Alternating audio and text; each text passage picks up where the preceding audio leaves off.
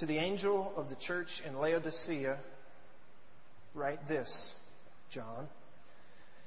The Amen, the faithful and true witness, the beginning of the creation of God, he says this.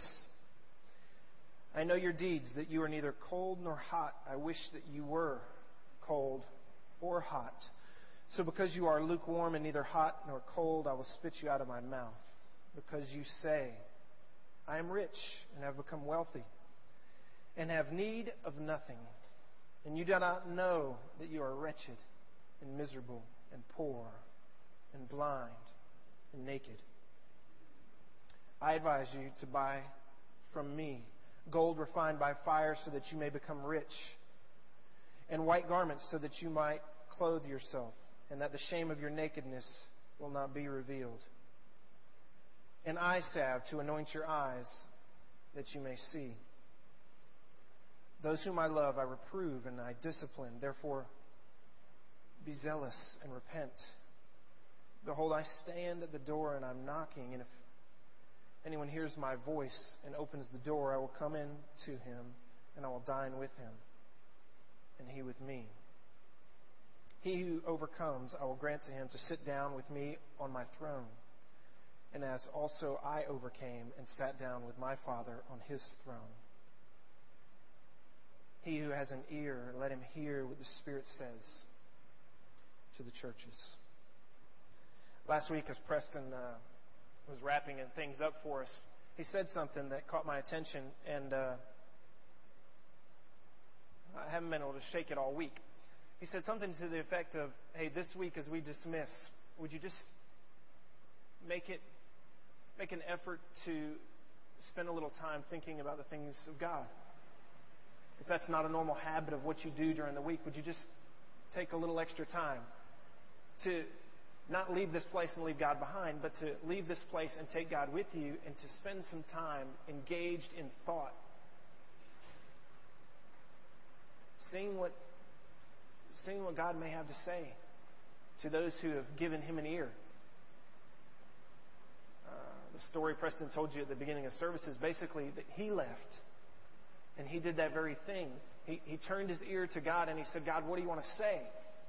And although at the start he thought God was going to say something about Cornerstone, he found out that God was going to say something in his heart. And it struck me that the key to our Christian life just may be the point that he made at the end of the service last week. It may be the key to us as pastors shepherding this new church. I told Preston later in the week on the phone that that is really what I want for our church, that God would do the rest. You see, Preston gave God his ear, and he didn't know what the Lord was going to say. But God said what he needed to say to a man who was listening.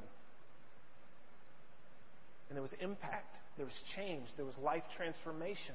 There was a difference in the heart of that man, because he was willing to listen.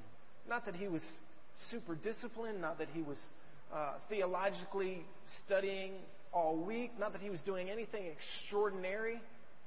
He just listened to what God had to say. If I have a prayer for Cornerstone as we go into our second year, it's that the individuals who make up Cornerstone, who make up our church, would make it a habit to turn their ears to the God who has been so gracious to us. I remember back in college, I had a good buddy. He was probably my best Christian friend, and I took him home one time from Kentucky. I took him down to St. Augustine, and we went to my home church. And I think it was a Wednesday night, because I remember after church there was some big meal, and which was pretty typical for our church. But we sat through the service, and it was a good service, good music. The choir just blew the doors off. More than anything, the Spirit was there. And I remember at the end of the service, everybody typically gets up, and it's a pretty good country church. Everybody just fellowships and hangs out for a good bit. And then we were going back to eat, and I remember looking back, and my buddy was still sitting in the pew. And his head was down, and it was just like he was frozen there. And I remember my mom, who was there, she said, hey, What's wrong with him? And I said, nothing. That's just how he is. And it struck me that moment, and I'll never forget his face, the intent that was on his face, that he was listening hard for whatever God wanted to say. Or maybe God had already spoken to him through the service, and he was just in awe. He was in awe to such a degree, or maybe he was being convicted to such a degree, or maybe God was challenging him to such a degree that he just sat there. And as everyone else got up and left, we went to eat. He just sat and he couldn't move. And I realized in that moment that God was impacting his life. Can I tell you, men and women that I've encountered who are spiritually strong in their faith tend to listen. And they tend to just sit and think on spiritual things. How about you?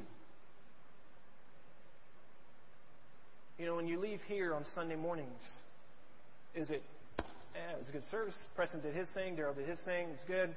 Put everything up. Go back home and get some lunch.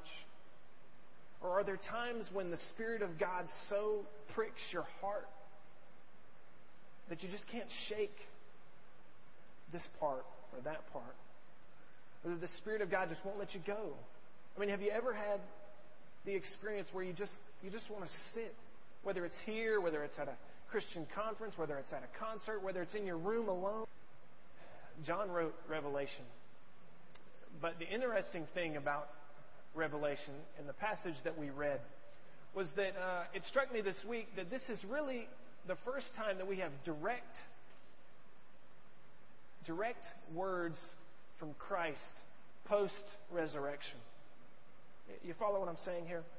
After the resurrection, Jesus ascended and he went to the right hand of the throne. And then the rest of your Bible, after the Gospels, the rest of your Bible is Paul talking to us. It's Timothy talking to us. It's the apostles, the disciples, teaching us what they had learned when Jesus was on earth.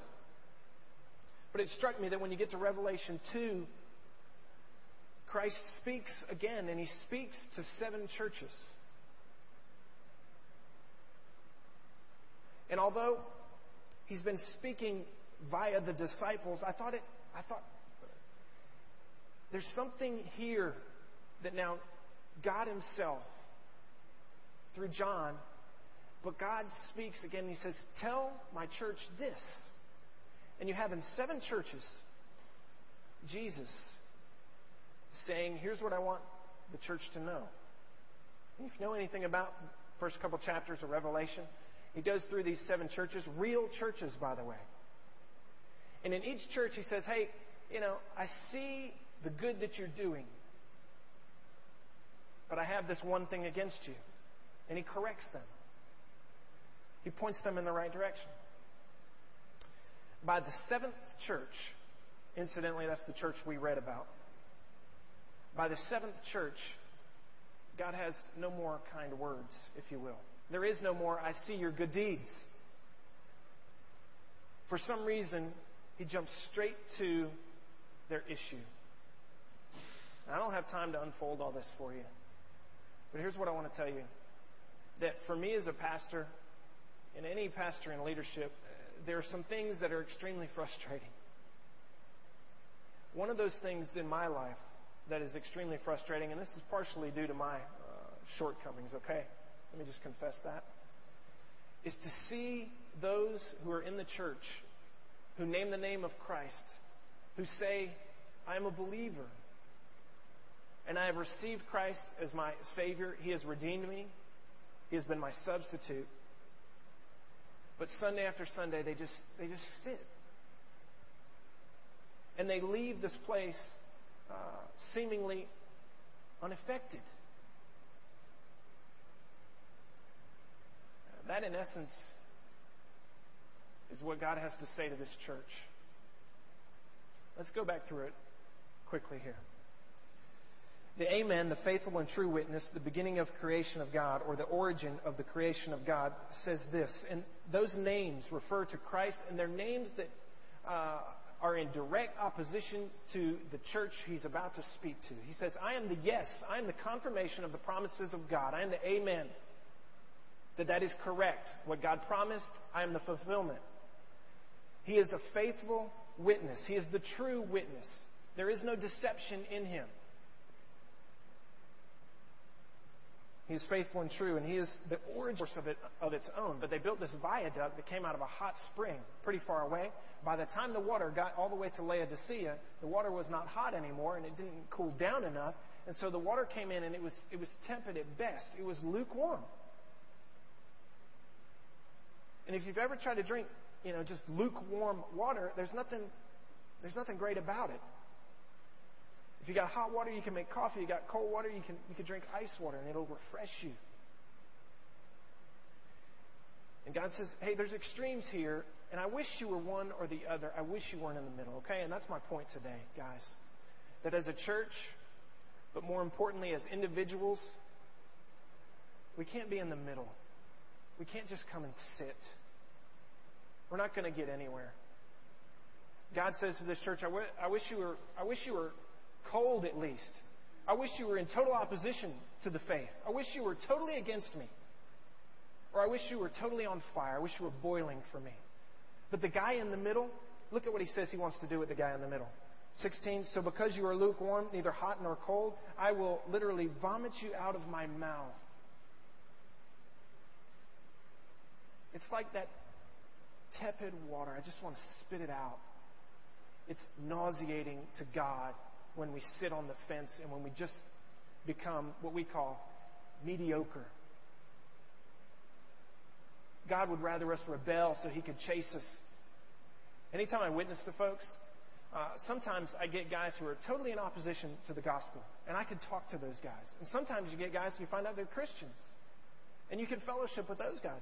A lot of times I get people who have no opinion of their own. They have nothing. They're just vacillating. Well, maybe he's God's son, maybe he's not. I don't know. Maybe you die and you go, and maybe there's something. I don't know. Those guys are the most frustrating to witness to because there's nothing really to talk to them about. They're ambiguous. They don't care. And I wonder if that's how God feels towards us sometimes. Now, I won't have time to go long in this. There's a little bit of controversy in this passage. Some commentators believe that this passage is talking to the lukewarm as non-Christians. That they have not yet become hot, okay? If the hot represent the Christians and the cold represent the non-Christians, the lukewarm is the guy who's maybe attending church, but he's just not taken the step yet. He's not been born again. And down later in the passage, you get the famous passage where Jesus says, behold, I stand at the door and I knock, and it's used for evangelism all the time. And there are well-respected commentators who say, hey, we're talking to non-Christians. It makes sense because the last church, this is also prophetic in these 7 churches, that the last church represents the time frame that we are in as the Gentiles are being called in, that God says, hey, prophetically, this is what the church is going to look like in the end. Mockers will come with their mocking. In the end, you will have those who just want their ears to be tickled. The church will become weak in their faith because there is no true faith. Paul and Timothy say, don't be surprised with the suffering that you'll have to endure. Don't be surprised at the state of the church. Do you know that the church will never bring about a utopia on this earth? The church of Jesus Christ will not bring about the kingdom of God. Scripture declares that the church of Jesus Christ could be a Christian who has decided that he's not going to turn his ear to God and he's not going to listen for what God wants him to do. And it could be the guy who's never been born again. Let me show you the reason real quick as we wrap this up. The reason why this passage says we become lukewarm. And this might just be an indicator as to why, if you believe you are lukewarm, you have become lukewarm. Look at what it says here in verse 17. These lukewarm people, this is what they say. They say, I'm rich and I've become wealthy and I have need of nothing. But God says, you do not know that you are wretched, miserable, poor, blind, and naked. Paul said, I am a wretched man. Who could save me from this body of sin? He said, if the resurrection isn't true, 1 Corinthians, I am to be pitied more than anyone. What made them lukewarm? It wasn't because they were chasing after the things of God. What was it? It was because they were tied up in the things of this world. And they said, hey, I'm rich. I'm in need of nothing. They were self-satisfying. Keep going. Verse 18. Here's the remedy, God says. I advise you to buy from me. Don't depend on yourselves. Buy from me gold refined by fire so that you may become rich, and white garments so that you may clothe yourself, and that the shame of your nakedness will not be revealed, and eye salve to anoint your eyes so that you may see. Let me tell you the cool thing about this passage. Laodicea was known for three things. One, they had an intricate banking system. Gold. God says, buy your gold from me, Laodicea. You think you've got it made financially? You need to buy your gold from me. Number two, they had a produce of wool that was second to none. It was pure black wool. And it was rare, and it made Laodicea a lot of money, and they were known for it. God says, come to me and I'll give you garments of white wool. I will give you moral cleansing. I will give you righteousness that is perfect. Don't depend on yourself. The third thing that they were known for, they were known for this tablet that you could crush up, add water to, and you could make a paste or a salve, and you could rub it on your eyes. It was a tablet that everyone knew Laodicea had. They had this special medical tool they were known for. And that you could go and you could get this tablet, you could grind it up, add water, and you could put it on your eyes and heal all kinds of eye ailments. So what does God say? He says, you're blind. You want real salve for your eyes so that you could see things that are eternal and not just temporal? You come to me. Come to me. Come to me.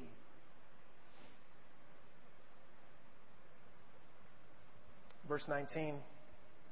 Those whom I love, I reprove and I discipline. This is one of the reasons I believe this passage is also to a lukewarm Christian.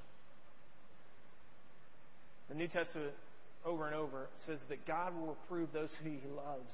And it will cause you to move forward. You see the heart of God at the end of that verse? Because I love you and I will reprove you and discipline you. Therefore be zealous. You know what that word literally is? Boil. Boil. Don't just be hot. Boil and repent and turn away from that which is holding you back. What will cause you to become lukewarm, church? Sin. Self-sufficiency. I don't need God. I don't need His riches. I don't need His covering. And I don't need His healing. God says, you better turn to me. Now, I love the next verse. Verse 20, behold, I stand at the door and I'm knocking. What a picture of the grace of God. Either to the Christian who has become lukewarm or to the non-Christian who is pretending to be a believer. Who maybe attends church but has never been born again. The heart of God says to either one of those men, I'm waiting, I'm standing here, and I am persistently and I am patiently knocking, and the desire and the heart of God is that you let me in so that I can sit down and have a meal with you, so that I can have supper with you, and that I can fellowship with you. That's the heart of God. So here's our challenge, and I'll be done. Where is your heart? Does your heart allow you, and does your spirit allow you to come into places like this, to read your Bible, and to walk away? The New Testament says, as a man who looks briefly into the mirror and is not changed by what he sees, and he just walks away. Or do you look intently into your own heart? Do you look intently into God's Word? Are you intent on hearing God's voice and willing and ready for it to change you? You know, I pray often as I start teaching up here. My prayer is this, that God, we commit to changing. Where our lives are different from what your Word says, we commit to changing. That we won't leave here the same. Can you leave here the same? If you can, then you might fall into the category of the church in Laodicea. And can I tell you that it's a dangerous place and it makes God nauseous. Can I tell you that as the leadership of this church, we're not going to let you stay in that place. We are going to continue to challenge you and push you and push you. And we will run you off if it means getting your attention so that God can have your ear. Amen? We would not be doing our job if we let you come into this place and sit week after week after week and we don't challenge you to hear what God has to say to you as an individual. Where do you need to go, Christian? Where do you need to go? What is the next step for you? Is that on your mind throughout the week? Do you think on those spiritual things? Or might your life fall into the category of being lukewarm? And my life and my lack of attention to spiritual things has put God back outside. Can I tell you that if that's you, Christian, and you've put up a wall, you've closed the door on God, He will knock that thing down. He will not let you go. He will bang on your heart's door until you cannot stand the conviction anymore. Whom He loves, He will reprove and He will discipline.